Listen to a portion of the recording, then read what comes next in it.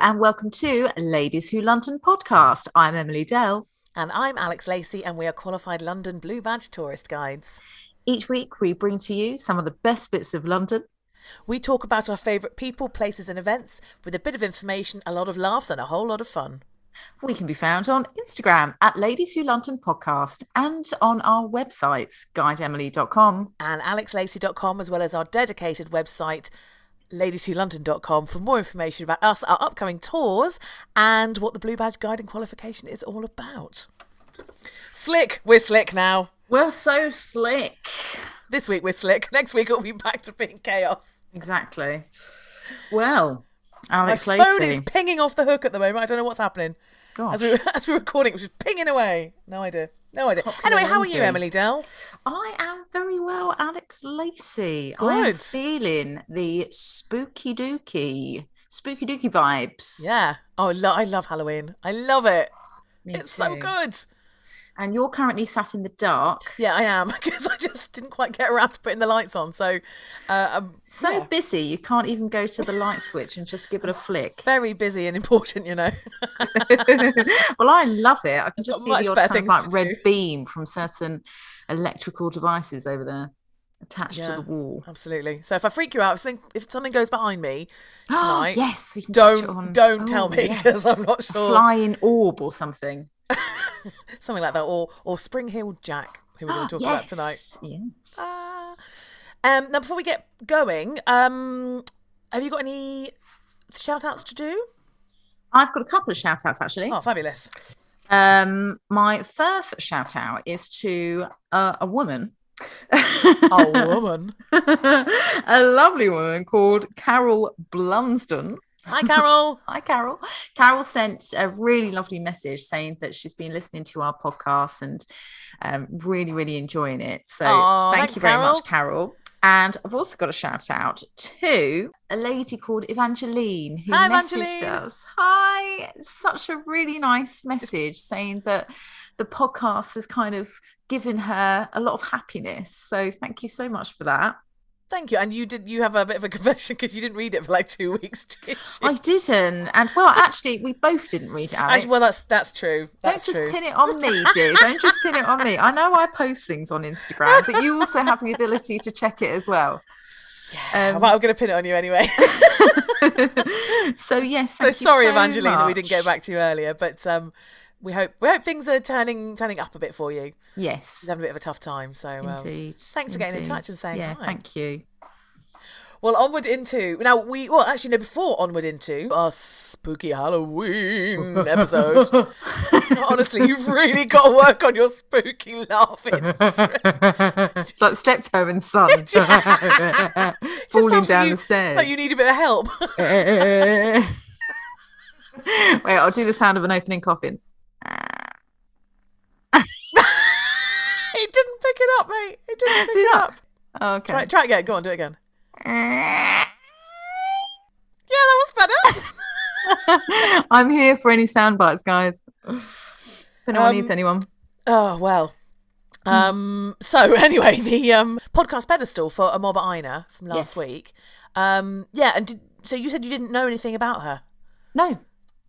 I found it absolutely fascinating. I thought it was fantastic. And there were so many different things we could have chosen for the podcast pedestal because there were just so many different ways her life kind of went. So many things happened. And she's someone I hadn't really heard of until recently either. And it's that kind of thing of what we've been doing is, well, I think you've been doing the same thing as me. When we sort of hear about something, you think, and you pop it on the little list for us for the podcast. And then, so I can't remember where I heard about her first. But yeah, she's fascinating. And there we go.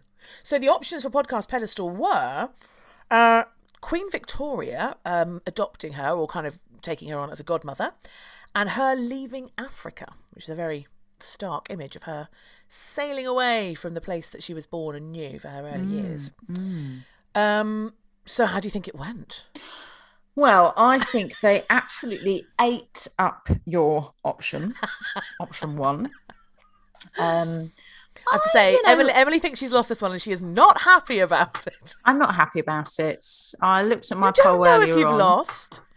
Alex, come on. Okay. I've lost, haven't I? You've lost. I've lost. Not just. It's not close. I've really lost. No, you've really lost. I've really lost. Give me the figures. 24.5% to 75.5%. I smashed it. I'm bringing it back, baby. You are. Well, you're bringing it back. You've got to bring it back a couple more weeks, though, Alex, because I'm ahead of you. You are ahead. That is, and very true. I think I'm about 3 points ahead of you, actually. I don't like it. Anyway, that was that week. On to the Halloween week. So it's slightly different this week because we are both going to do a little bit. We've both picked, because if anyone was listening last year, you might remember our lovely friend Lee, a friend of the podcast, who came on recently for our 1 year anniversary. He was our guest last Halloween, wasn't he? And we all did a little kind of ghost story. He was, and it was fantastic. He was telling us all sorts of stories about ghosts within theatres, wasn't he? He was. So if you want to listen to that one, if you haven't listened to it already, give it a bit more Spooky Dokes. Yeah. So would you like to start this week, or shall I start? What do you fancy? It's up to you, darling. Well, who are you talking about? Or what are you talking about? Well, I'm going to talk about some murders that happened in the year 1811. Oh, the goth guide is back. This is a bit gothy, I have to say. This is right down my dark, scary, misty street. Go on then, you start. All right, I can be the light relief at the end. Now, have you heard about the Radcliffe Highway murders, Alex? I think you mentioned this at some point in our planning meetings about things that you might want to do. But other than that, no. Okay, so the Radcliffe Highway murders. Now, the Radcliffe Highway it's now just called the Highway, and it's basically in Shadwell. Ah, yeah, they run along that for the marathon, don't they? Yeah, exactly. Yeah. So if you were to go on it 24 hours a day, it's a really, really busy road. Tobacco Dock lies against it. It leads you to the Tower of London. And I want to take you back to a time when it would have been incredibly busy because you would have had the London docks there. So you would have had people milling around all the time. And you also would have had lots of people coming in daily from all sorts of different parts of the world because they would have come on ships, they would have been sailors, and they would have stayed in London, maybe for a couple of nights, or maybe they would have decided to live there. So you've got strangers everywhere you go. So if you live in this area in the early 1800s, it's very rare that, you know, if you live like in a town or a village and you go to a pub, you're always going to see the same regulars. Yeah. At this time, you're going to go into pubs, you're going to go into shops, and there's always people that you don't recognise. Fresh meat. Fresh, juicy meat. Oh, she's taken it too far already. So it's 1811. It's December, so it's pretty chilly outside. And it's the 7th of December. Okay. And we are at a linen draper shop. Oh. Now, this shop is owned by the Marrs. You've got Timothy Marr and you've got his wife, Celia. And in there, who also lives there, is an employee called James Gowan and also a mistress called Margaret Jewell. They also have a little mistress. Yeah, not kind of like her. She's not there to kind of keep Timothy and James, happy. She's a bit like of the business kind of thing. She's part of the business. She keeps the shop and the house looking fresh. Right. So she's called Margaret Jewell. There is also a little baby as well, who I think at this point is only 14 weeks. So a little bubba. Bitty, yeah. Timothy Marr, the main owner of the shop, he used to be a sailor and he worked on a ship called the Dover Castle, and at this point in his life is about 50, and he decides to go to London and start a new business. So they've only actually been at this linen draper shop for just a couple of months. Anyway, on this particular night, on the 7th of December, coming up to about 11:30 p.m, Margaret Jewell is asked by Timothy Marr to go down to an oyster shop close by and pick up some oysters for supper. Now, this is pretty normal. The oyster shop is usually open pretty late, and on a Saturday night, you tend to find that there's going to be shops open late because the dockers would finish work, they get paid on a Saturday, so they've got money in their pocket. So there's a lot of things happening during this time. Anyway, she goes off to the oyster shop. I already know somebody's going to die. So I'm now sitting here going, who's going to die? Who's it going to be? It's like some amazing I will tell you this. Crime story. I love it. There is a murder or two. Anyway, so she heads off to the oyster shop, but the oyster shop is closed. Oh. So she decides to retrace her steps and she goes back to the linen shop. She sees that it's open. She can see Tim and James are still at work, and she thinks, well, I actually need to go and pay a bill. I need to go and pay an unpaid bill, settle a bill at a baker's. So off she goes. This is about 10 minutes away from the linen shop. She does that. And she comes back, and now the linen shop is dark. So it's dark inside, the shutters are down, and she thinks, well, this is a bit strange. And this is obviously her home. She doesn't have a key, so she knocks on the door, thinking that somebody is going to obviously let her in. Oh, and this is where she hears the sound of footsteps. She thinks, oh, someone's obviously coming to the door, but these footsteps are going away from the door. She then hears the cry of the baby that obviously she would know very well because she lives there. So she continues to ring the bell. And after a little while, a watchman comes by and says, look, you're going to have to stop. You're making a bit of a scene. So she says, well, look, I actually live here and I'm not too sure why they're not opening the shutters to me. At this point, the next door neighbour, a pawnbroker named John Murray, he says that quite recently he heard a baby cry and a young woman shout. And it also sounded like somebody was moving a chair quite violently across the room. Oh, my God. So the pawnbroker, John Murray, he says, well, what I'll do is I'll go to my back garden, I'll climb over the wall and I'll get into their garden and see if I can see anything going on. At this point, I don't think he ever would have done this if he ever presumed that there was, something horrible. Yeah, absolutely. So I have to turn a light on. Yeah, right. So to freak myself out. The watchman and Margaret Jewell, they're standing just by the front door, kind of just waiting to see if John Murray can get back there. He does. He manages to get through into the shop because he notices there's a window left open at the back of the shop. So he goes through the window and goes onto the shop floor, and instantly he sees that there is blood everywhere. Oh, God. And he sees James, the worker, on the ground, and his head has been basically battered in. There is blood. There are bits of his brain upon the counter, upon the wall. You are loving this. Rubbing my knees. No, awful.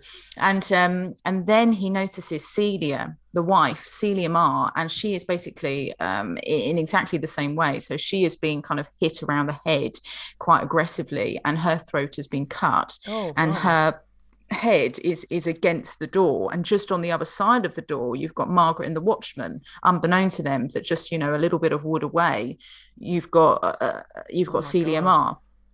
And then they find Timothy Marr, and at this point the pawnbroker who's gone in, he opens the door and is obviously in such a fright and says to Margaret and the watchman, they're dead, they're all dead. And at this point there's a massive crowd of people, and Margaret says, well, what about the baby? I know where the baby sleeps, the baby should be downstairs. So they run downstairs, and the baby has also been killed. No. Vicious, very, very vicious. All of them have been killed in the same manner. Whoa.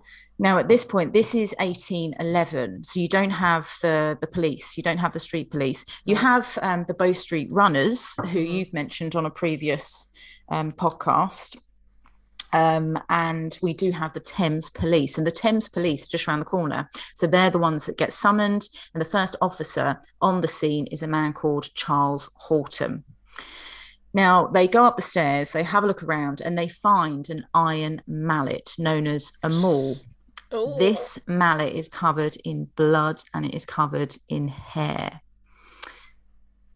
How are you feeling about this? I mean, I'm equal parts horrified and entranced by the story.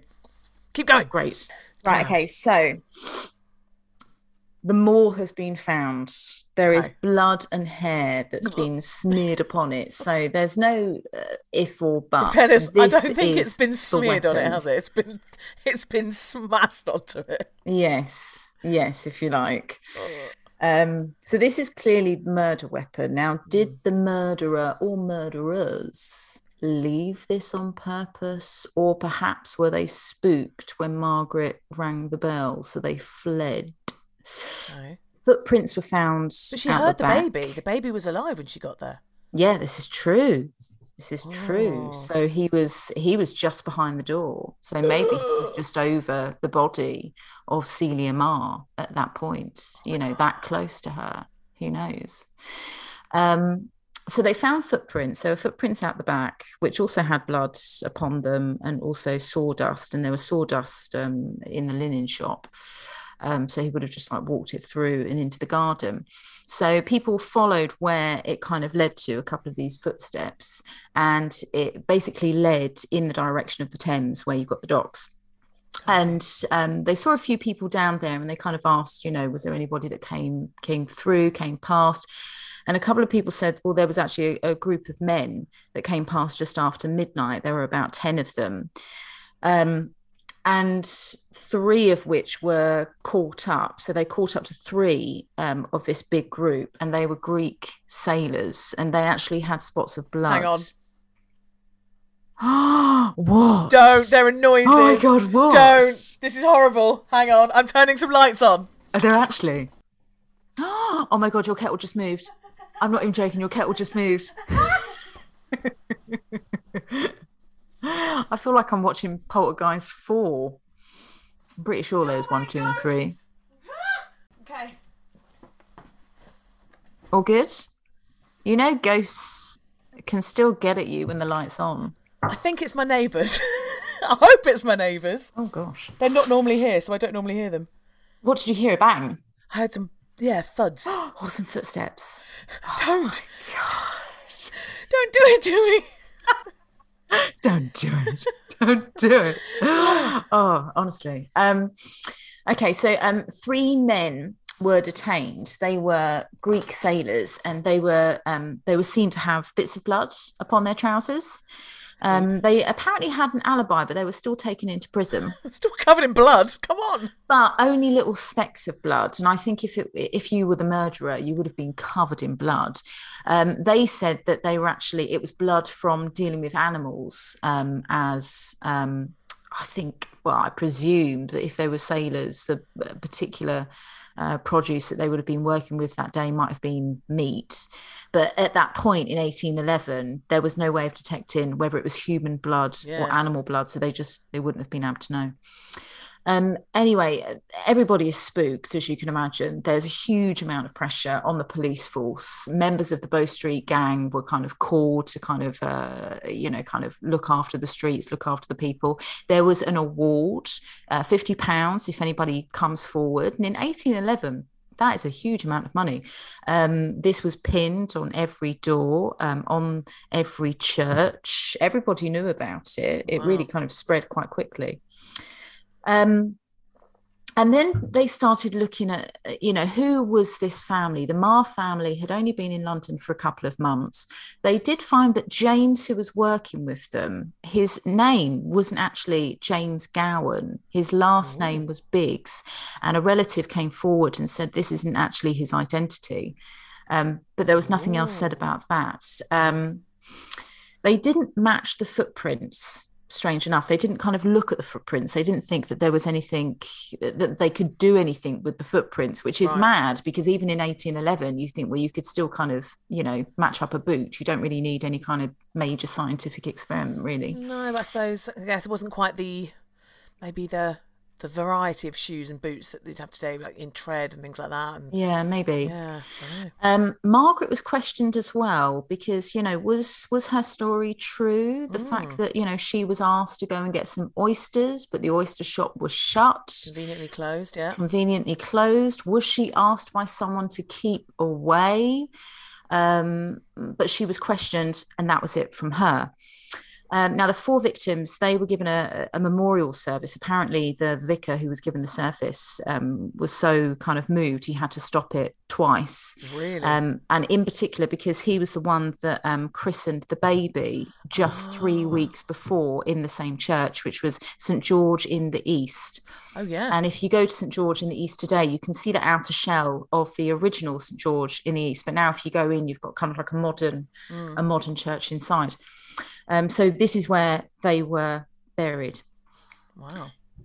Now, just a few days later, just 12 days later, they find that upon the mall, there is actually an identity, if you like. It says IP, the initials upon the mall. Oh, so it's not actually theirs. It's not the Mars. It's not actually theirs. It's not the Mars. So IP, or at least they think it's IP Freely. at this point.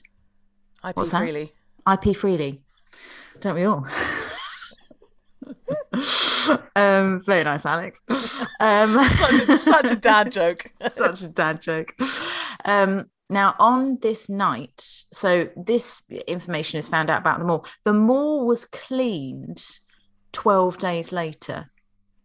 Which is incredible, really. I don't know cleaned by who, but I guess it was kind of like placed in the Thames Police unit. Right, okay. And it was just there. They didn't really know what to do with it. I should say as well, people were going into the Mars linen shop and kind of viewing the bodies. This is, of course, at the time when they move the bodies straight away. They move all the bodies up onto the first floor upon the wood. So they're just kind of like laid out next to each other for a couple of days. And so 12 days later, they clean them all and they find, oh, hang on a minute, there's some blooming initials here. So IP. Now, that evening, just a few minutes down the road on the highway, you would have had a public house. It was called the King's Arms Public House. It was on a road called Gravel Lane. And you had owners there. They were in their 50s. Oh, sorry. I said that Timothy Marr was in his 50s. He wasn't. He was actually quite young. He was in his late 20s. The Williamsons, they were in their 50s. So you had John and Elizabeth. They'd been there for about 15 years. People knew them. People really loved them. Staying in the pub as well, they had their 14-year-old granddaughter. And they also had a servant called Bridget Anna Harrington. And she was about 50. Also staying there, because it was a public house, so you could obviously rent out the rooms if you wanted to, was a man called John Turner, and he'd actually lodged with them for about 8 months. Anyway, on this particular night, so 19th of December, a constable called Anderson, who lived just 2 doors down from the pub, he went in there to go and get some beer to bring it back home. And when he was in there, John, the landlord, expressed concerns and said to the officer, there's been this man loitering just outside the pub. He's been wearing like this big jacket. Ooh. If you see him, I think you'd be wise to take him into custody. And the police officer, I say police officer, you didn't really kind of have police officers, but, constable. Anderson says, oh, okay, all right, I will take him into custody. If not for your sake, then maybe for everybody else's. Yeah. Just about an hour later, the same officer hears cries of murder. And suddenly there is a large crowd just outside the King's Arms pub. He looks over and he sees a half-naked man who has presumably tied some bed sheets together, and he is kind of half naked coming out of the first floor onto the street, and he's crying. He is absolutely hysterical. And this is the lodger. Oh, right. Okay. So this is the lodger, John Turner, and he's crying out saying people have been murdered inside. Oh, my God. So Anderson rushes in. He manages to get in through the back of the pub, because the front door is locked. He manages to get round to the back, goes in, and he sees that the 2 women are dead first. So this is the wife and also the servant. Oh, the servant, okay. No, not the 14-year-old. So the wife, Mrs. Williamson, and the servant, they have had their heads beaten in, their throats cut. There is blood everywhere again. And the husband, he has had the same thing that's been done to him as well. but a little bit different. His hand has nearly been severed off, one of his hands. What? Yes. Now, the granddaughter, so when they went in, this is obviously just a few days after this. No, it's not even been 2 weeks. So murder is right at the foreground of people's mind. They would have known what's happened to the previous family. So they're thinking, well, this granddaughter, she's not going to be alive. But she is. Oh. She is fast asleep in bed. And this is the strange thing. People question, how on earth, she's 14. How on earth did she sleep through that? Then there's no one else told anything by the sound of it. Yeah. So there's questions. Is this a robbery? Did this person who murdered them or people take stuff? And they didn't. They actually found over £150 in the pub. They, things were there that he could have, it could have been a she, could easily have taken. And that's the same in the Mar shop as well. Nothing was taken, but perhaps that's because Margaret started banging on the door. We don't know. Anyway, so people are trying to think about the links. Is there a link between the Marr family and the Williamsons? The Marrs had only been in London for a couple of months. The Williamsons had been there for about 15 years. Right.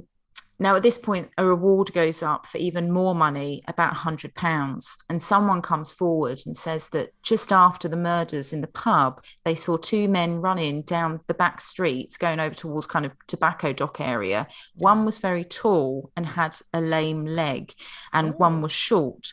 And the short man, the tall man was saying, "Come along, Mahoney, come along." So they heard this word. It could have been a different word. It could have been a different name, but that's what they thought they heard. "Come along, Mahoney, come along." Anyway, news spreads, even to the point that it goes all the way around the country to Plymouth. You could find flyers, apparently, for this reward in Plymouth. And Turner, of course, is questioned because he is the man that came out of the window, of all those bed sheets tied. What happened? So he said that he went to bed. A few minutes later, he hears Elizabeth Williamson. She goes into her room and she locks the door. Then 5 minutes later, he hears banging and he hears her leave her bedroom and go down the stairs. Okay. He then hears Bridget, the servant girl, shout, "We shall all be murdered." There are loud thudding noises and screaming. And then he hears John Williamson scream. A few minutes later, Turner leaves his room. I don't know why he does this, but, if you know about murders, he goes down the stairs, apparently, looks through the door, which is just ajar, and he sees Elizabeth Williamson laid there. She's clearly dead. There's blood all around her. And he sees this man, this very tall man, standing over her. And then he bends down and rifles through her pockets. At this point, that's when he goes back to his room and he ties all his sheets together, and then out he goes. And there were questions about how, why he didn't, if he would have known that there was the granddaughter there, why he didn't try to save her. But he said, come on, you're seeing someone murdered in front of you. You're hardly going to be like, "You there? Could I pop through and get the..." You're just going to assume they're all dead, aren't you? You're just No, but this is... So the murders are downstairs. The granddaughter, she was on the same floor as his bedroom. I think it was basically next door to his bedroom. So he could have... Still, you'd just get out. You would just get out of there, wouldn't you? You wouldn't be thinking straight at that point. Oh, you'd be going in for a closer look, but I'd be getting out. I would. Exactly. But yeah, so he basically says, "Look, I was scared to death. I just needed to get out of there," basically. So the Williamsons and the servant, they are buried, and they get buried at Old St. Paul's Church in Shadwell. Okay. Now, as I say, there was a reward. The reward keeps going up. And the reward was taken by the owners of an inn called the Pear Tree Inn, which is just down the road. And they say that there was a German sailor who left this big bag of tools in the inn and said, "Will you look after these tools?" And on every piece, on every tool, there was the initials. And actually, they found out that it was JP, not IP at this point. Oh, okay. So on every single tool was JP. So we know that this maul that was used in the first attack was part of this collection and came from the Pear Tree Inn. Ooh. This is where they look towards a man called John Williams, who they knew was staying at the Pear Tree Inn. He was about 27, so late 20s, a seafaring man. We know that he was on a ship. He sailed on a ship at some point with the landlord of the pub, who used to be a sailor, and also Mr. Marr, who previously, before owning a linen shop, was also a sailor. So there could have been a connection there. People were a little bit iffy about him because he seemed like a wealthy gentleman, but he was living a poor man's life. Right, okay. And he originally said to the policeman that he didn't have any money, but then when they looked in his pockets, he actually had silver. So they questioned why he lied about that, and eventually said, oh, it's because I pawned some of my shoes. And then they questioned, well, why did you pawn your shoes? And they never actually found, or from what I gather, they never actually went to the pawn shop and got those shoes or kind of questioned that anymore. Kind of got to the bottom of it, yeah. He was in the pub. He went to the pub the night of the murder in the pub. He said that he got on very well with the Williamsons, and actually the woman, Mrs. Williamson, kind of like touched his face that night and kind of said something in a motherly way. He said that he saw them as their friends. He did have a leg injury, so this could be the limp, the lame leg, with the two people going up the road. So there was lots of attack towards this guy. So do we know why it was JP on the tools when he was John Williams? So the German sailor, his initials were JP. Oh, okay. So who was John Williams then? Did I get confused? John Williams. You said the John Williams. Oh yeah, sorry. So John Williams is the guy that stayed at the Pear Tree Inn. Oh, I'm sorry, I'm getting very confused. Okay, fine. Yep. And because he stayed at the Pear Tree Inn and he was a dodgy character, he could have been close. Well, he was close to the tools. He could have grabbed that maul out of the bag and used it in the first murder. Do you know what I mean? Yeah. Anyway, he was incarcerated in a prison in Clerkenwell, which we spoke of a couple. Seriously, that keeps coming back up. Seriously. But he was found hanged in his cell, which is really strange because it seemed like it was suicide. But the night before, he was really jovial and he was saying how he was confident that he was going to get off, and he was talking about all the different things that he was going to do in London over the next couple of weeks. So some believe that perhaps he was actually killed. Silenced. Now, because he took his own life, they kind of saw that he cheated his fate in terms of the eyes of the law. Okay. So something horrific happened to his body. So his body, this is New Year's Eve, his body was... This story is bonkers. I can't believe it's sort of... Well, it's going on and on. Well, wait. I mean, I'm nearly done, but just wait for this. So his body was kind of nailed to a board of wood, and it was paraded on New Year's Eve, 11 o'clock in the morning, around the area of Wapping and Shadwell. It was tilted so that people could see his body, and there was a bit of wood at the bottom of the board so that his body wouldn't kind of slip down, if you see what I mean. Yeah. They stopped outside the Mars house, and they stopped outside the King's Arms where these murders took place. This is gruesome. 180,000 spectators, they believe. 180,000 spectators. What? Yeah, it's just mad. The streets were just absolutely packed. Now, if you took your own life, you could not be buried in consecrated ground. Yeah. So if you go down to Shadwell, you'll find Cable Street and you'll find Cannon Street. Yeah. And you've got Crossroads there. In the Crossroads, they dug a hole. They placed a stake through his heart. What? Yeah. And this was so that his restless soul, well, it kind of, it stopped his restless soul from wandering off. Oh my God. And the hole that they dug was small. It was kind of a little bit smaller than his body so that he would be uncomfortable even in death. They placed him down there head first. So head first and feet up. So vertical. They're taking down. all precautions, aren't they? Yeah. Put quicklime in there and covered it up. In 1886, a gas company was asked to put some new gas lines underneath, and his skeleton was found with the stake. And this is on the crossroads of Cable and Cannon Street, because before that, there were, because this is 1886 when his body was found, the skeleton was found. Yeah. This is 1811. So, it's quite a long time. So people could have been like, did that actually happen? Was that hearsay? But in 1886, they actually find the skeleton. Oh my goodness. That is bonkers. Isn't it? That is absolutely bonkers. So do we think that they actually got the right guy?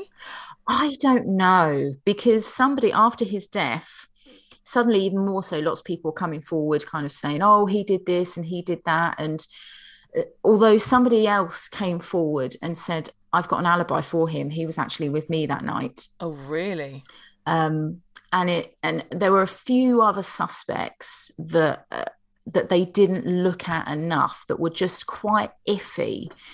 But I think because there was so much pressure on the Thames police and the constables at the time to find someone and to kind of stop people's fear. Yeah, do something. Yeah, even if it's not the actual solution, it's the solution that people are kind of given. Yeah, wow. Exactly. So there you go, guys. That's unbelievable. Yeah, if you go to the crossroads, it's pretty eerie, actually. And actually, also, that is very close to the church, St George in the east, where it's just those victims are buried. Where the first victims are buried, yeah. And St John, St Paul's, Shadwell. It's not the original St Paul's Shadwell, but it's on the grounds of the original one where the others were buried. That is, what a story! Yeah. You love a gory story, but that is a gory story. So they just went, yeah, we've got him, that's fine. Yeah, and the tall limpy man was never found. The German sailor. Yeah. Wow. Oh, that's creepy. Especially because the German sailor, eventually would have come back and said, "All right, I need to pick up my tools," and be like, "Oh, just to let you know, there's a maul missing. There's a lump hammer that's gone because it's down the neck." Yeah. Wow. And I wonder where that maul is now. I wonder if it's in the Thames Police, because they wouldn't have got rid of it. No, they wouldn't have got rid of it, would they? Because the Thames Police, they do have a little museum there. They do have a museum. You can see if you sort of make an appointment. So I think yet another little Ladies in London road trip is in order. I think we need to go. Yes. Then we'll go and do it. Oh, amazing story. Thank you, Em. Oh, you're welcome. Well, now the story I'm going to tell is one that was requested by one of our listeners, Adam Turnbull, who, bless him, requested it all the way back in August. And I said, yeah, we'll pop it on the list, and when we get a spot we can talk about it. And then I kind of forgot to do it because it can be linked to so many places. And then as we were coming closer to Halloween, I was like, yeah, that's the one. Yeah. And it's the story of Spring-Heeled Jack. Do you know anything about Spring-Heeled Jack? I don't know anything about him. So he's kind of like an urban myth type character who for about 60 years terrorized not just London but England, which is pretty impressive, he was, now get this, he was basically a fire-breathing part man part devil who could jump from sort of the floor to the rooftop in one bound. Your little face, you're like, what? Sorry.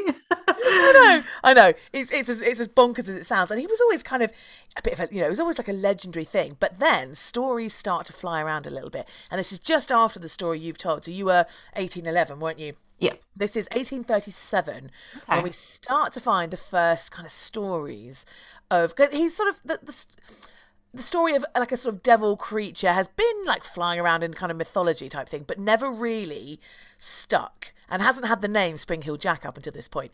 And then in 1837, certain areas of London, predominantly kind of in the south bit of London, like kind of Clapham way, people start being harassed by some kind of sort of presence or creature, and they people describe it differently, like a ghost, an imp, a devil.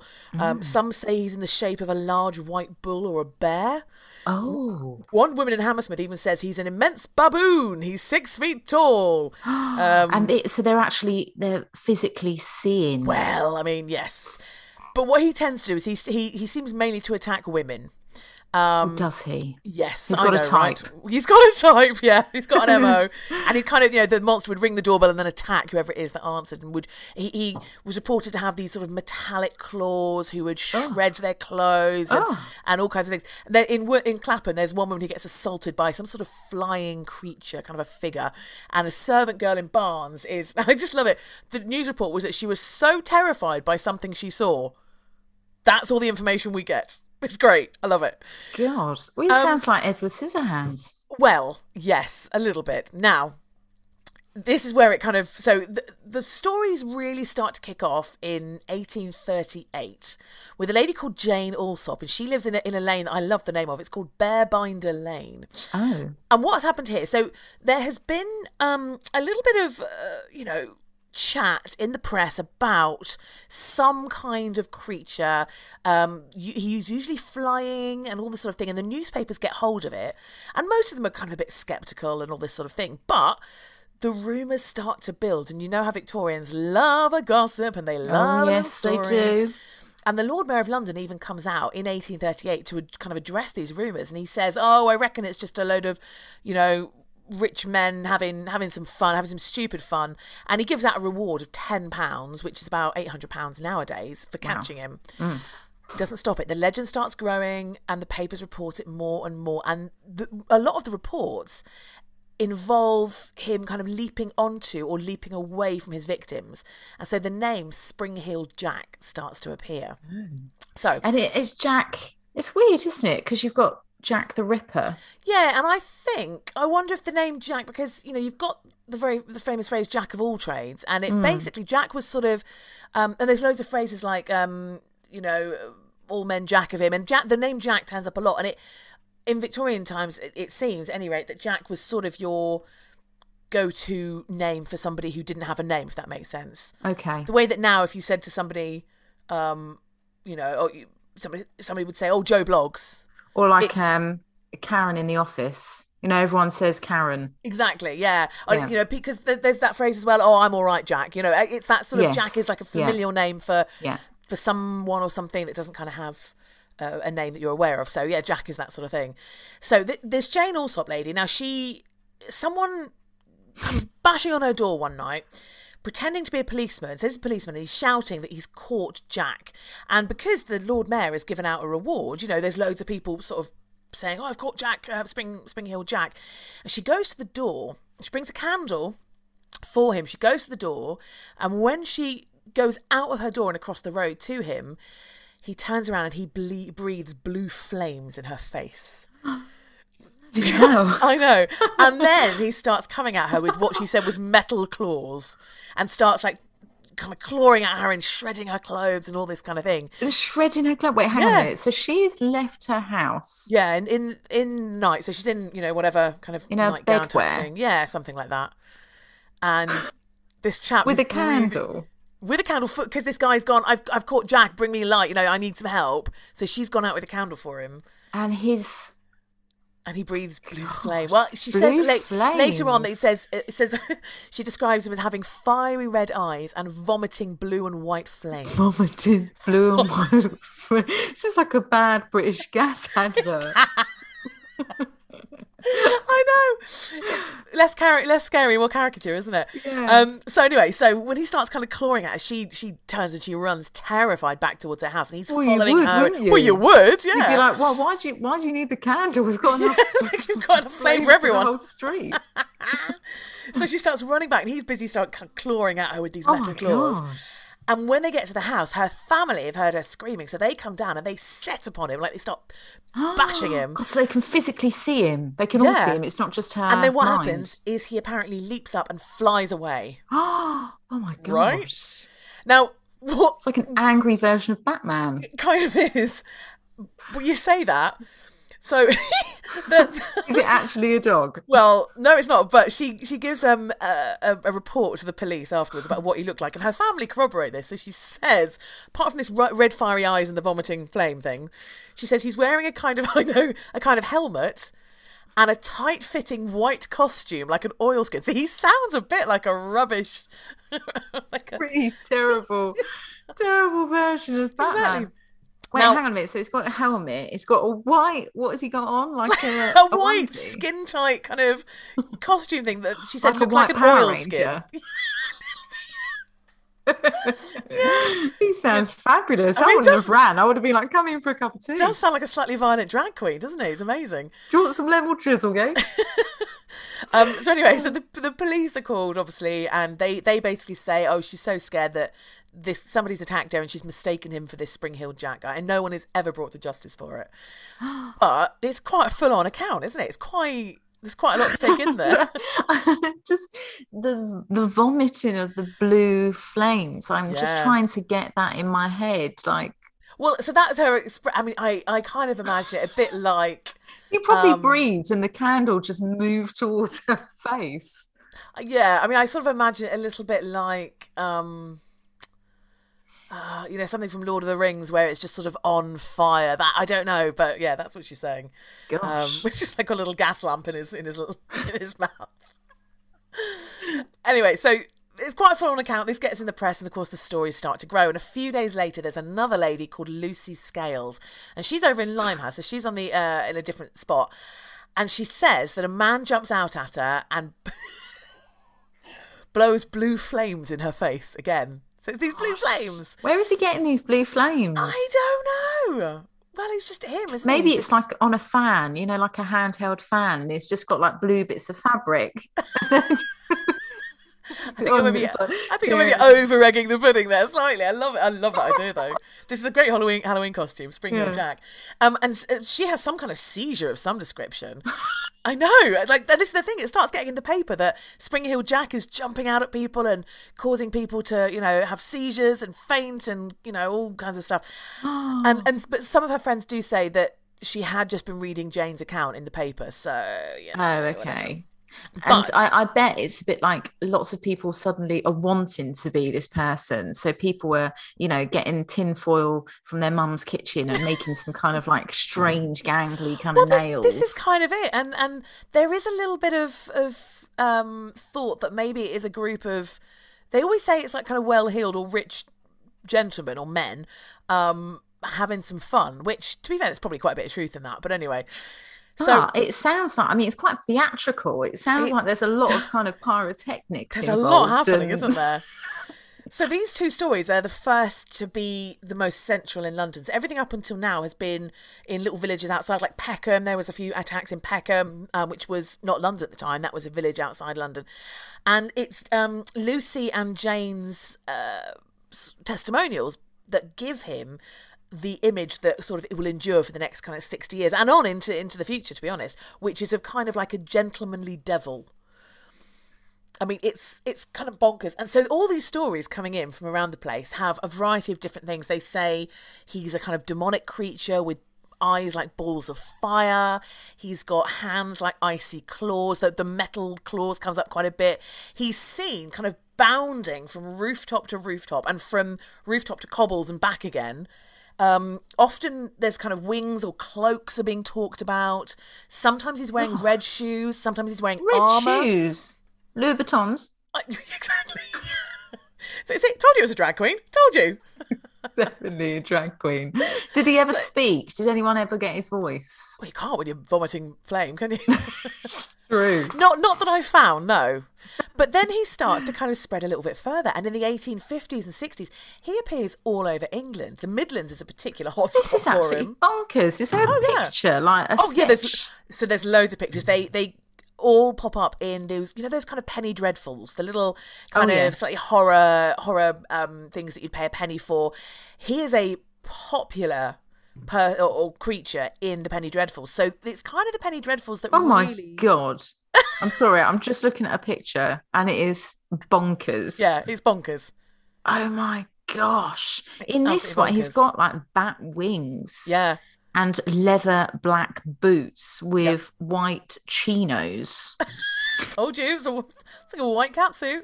Oh my God. It's quite hot, actually. I wouldn't found your new man. So those images that you'll see come from these penny dreadfuls. So we'll put some on the show notes for this as Definitely. Well, which we'll link into the description of the show. Hilarious.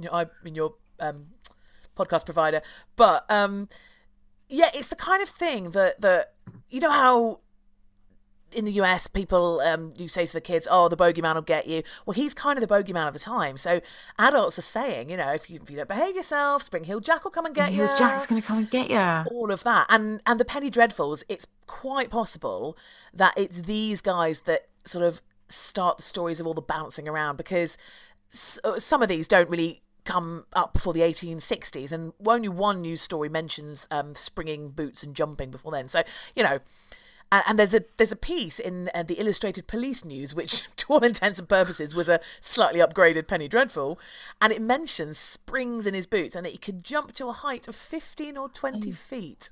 15 or 20 feet? Yeah. That's half the height of the beer flood. It's half about 40 feet. Yes, yeah, you're right. Yeah, half the beer flood.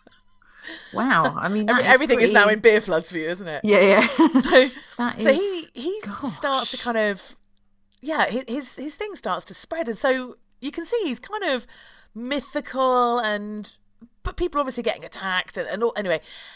And in 1870, are people getting really hurt, or are they just getting like? Well, nobody teased? Seems to be killed.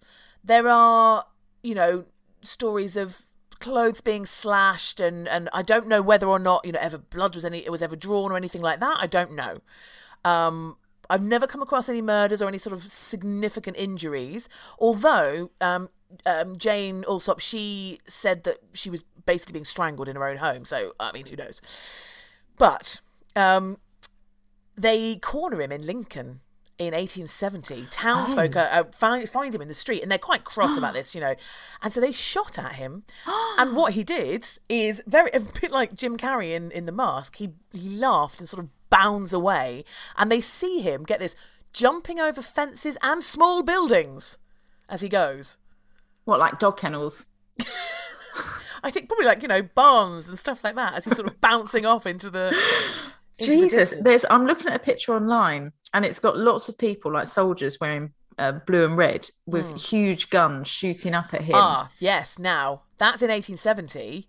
The army actually set a trap to catch him, because he had this Spring Heel Jack had bounced onto the roof of the sentry box in Aldershot, which was an army, you know, post, and he'd scared the life out of them.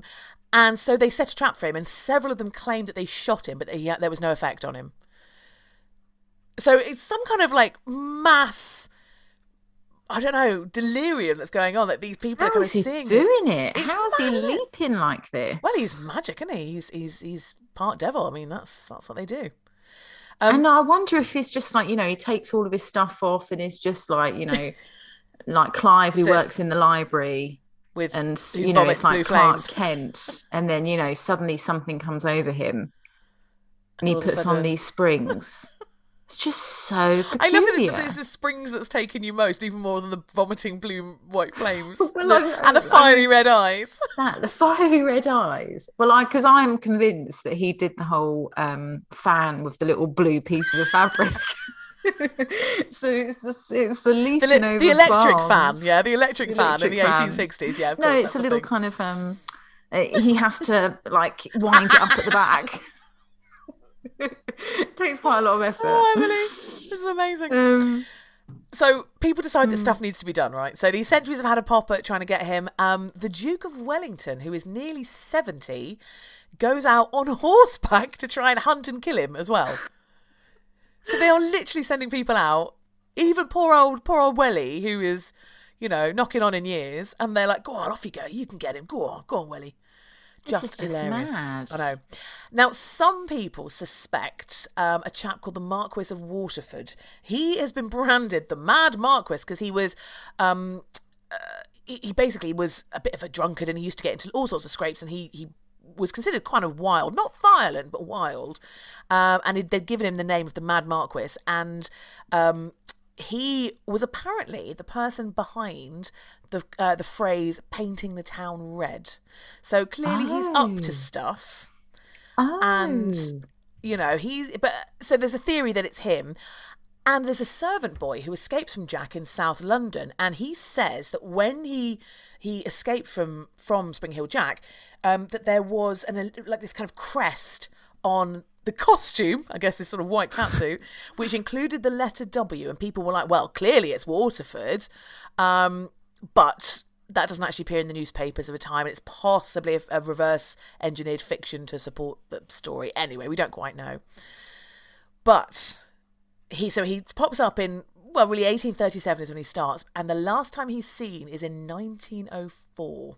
Oh, gosh, okay. So he's around for 60, 70 years. How has he escaped? Well, I guess he's got the spring boots.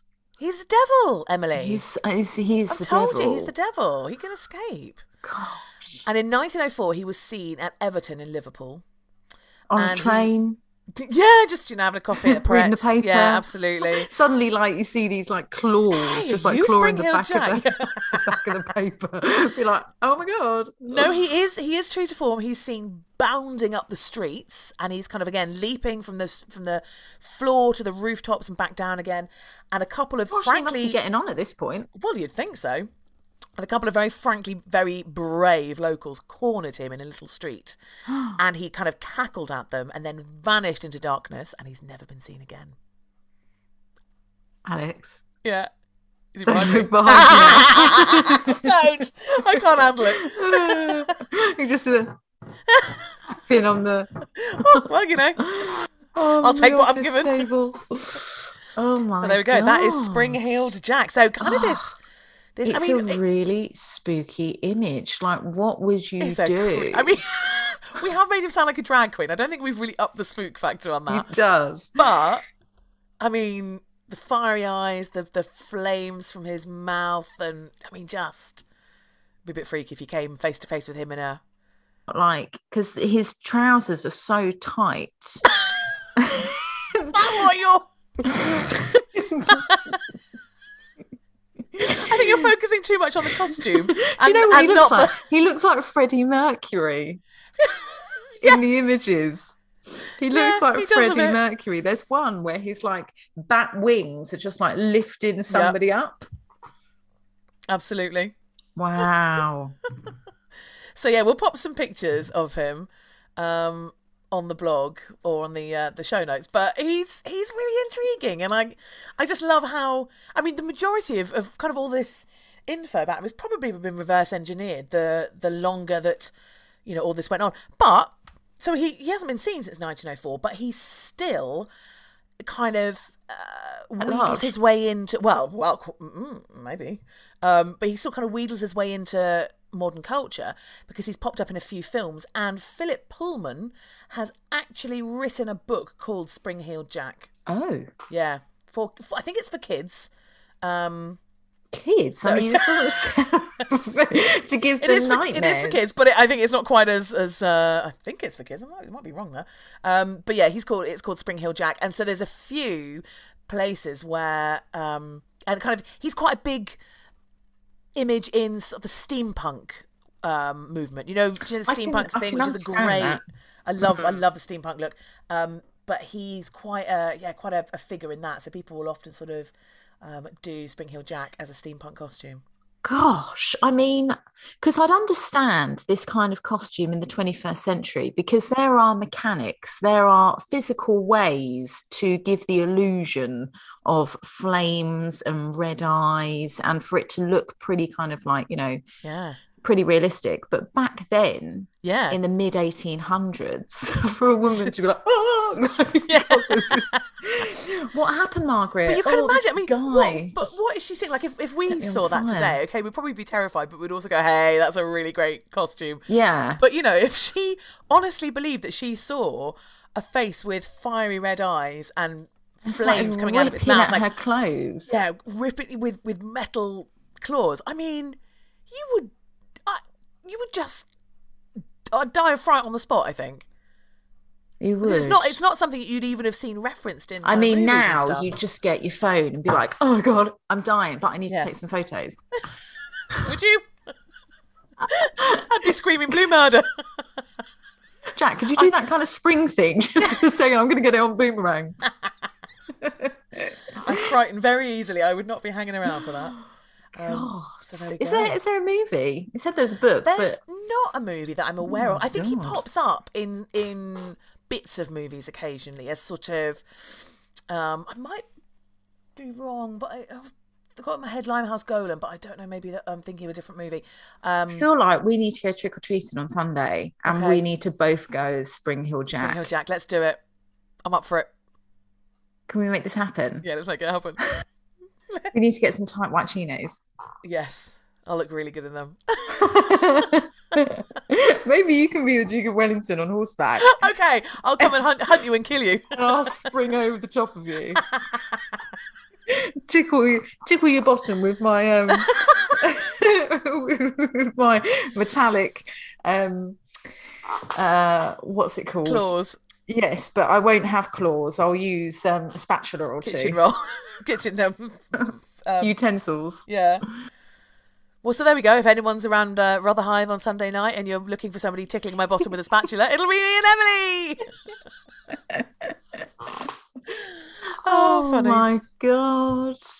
Well, that's it for this week, I think, isn't it? Because we haven't got we do need to spin the wheel because it's your. Oh, do need to spin the wheel. Yeah, we do need to do that. Is there anything you want to let people know about before we do that? No, just available for just around generally. Just available for sketches. I've recently done a couple for a few people. Lovely.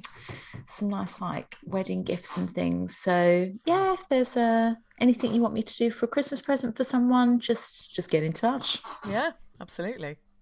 And you? I'm just going to give a shout out for my Christmas tours, which are starting to book up, and I've got 4 dates now, and it's Christmas lights. So we go around the Mayfair area. We look at some of the history of some of the places and the different lights they've done in the past, and we try and include some of the best bits. So if you want to come and really do Christmas lights and get the most out of knowing where they are and getting the best pics, come along. It's only £15 per person, and it's gonna be great. We did it last year. In fact, I did a virtual one last year because it was all in lockdown. But this year you can come and do it for real. What are your dates, Alex? I'm going to come on. That is a good question. The dates are, and I've sort of moved it around with days and times as well. So the first one is the 4th of November at 5 o'clock. Also, just next week, really. No, sorry, 4th of December. I'm going mad. 4th of December. I was going to say. Yeah, 4th of December at 5 o'clock. Yeah. Then I've got the 19th of December at 6:30. Yeah. And then I've got the 21st of December. Mm-hmm. Actually, sorry, no, the 19th of December is at 5 now. Sorry, I changed that. The 21st of December at 6:30 and the 23rd of December at 4. And they're an hour and a half. Okay. Hour and a half. Just pop along and let's get some Christmas lights and festive cheer going, because we definitely need it this year after missing out last year. Amazing. There we go. No, I'm definitely going to come to one. Can I bring Carmen? Of course you can. Yeah. If she kicks off, I'll just go down the side street. The Wheel of Destiny. So, you've got the wheel. I've got the wheel. Have you got the time? Yes. What? Well, I'm just going to go for it. Okay. Okay, off we go.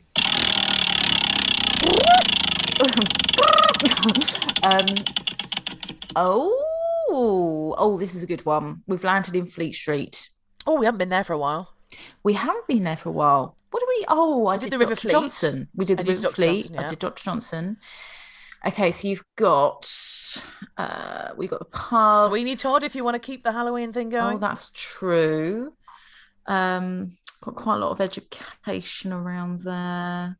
Newspapers, different churches, Royal Courts of Justice. Oh, newspapers. Oh, actually, I know what's opposite the Royal Courts of Justice.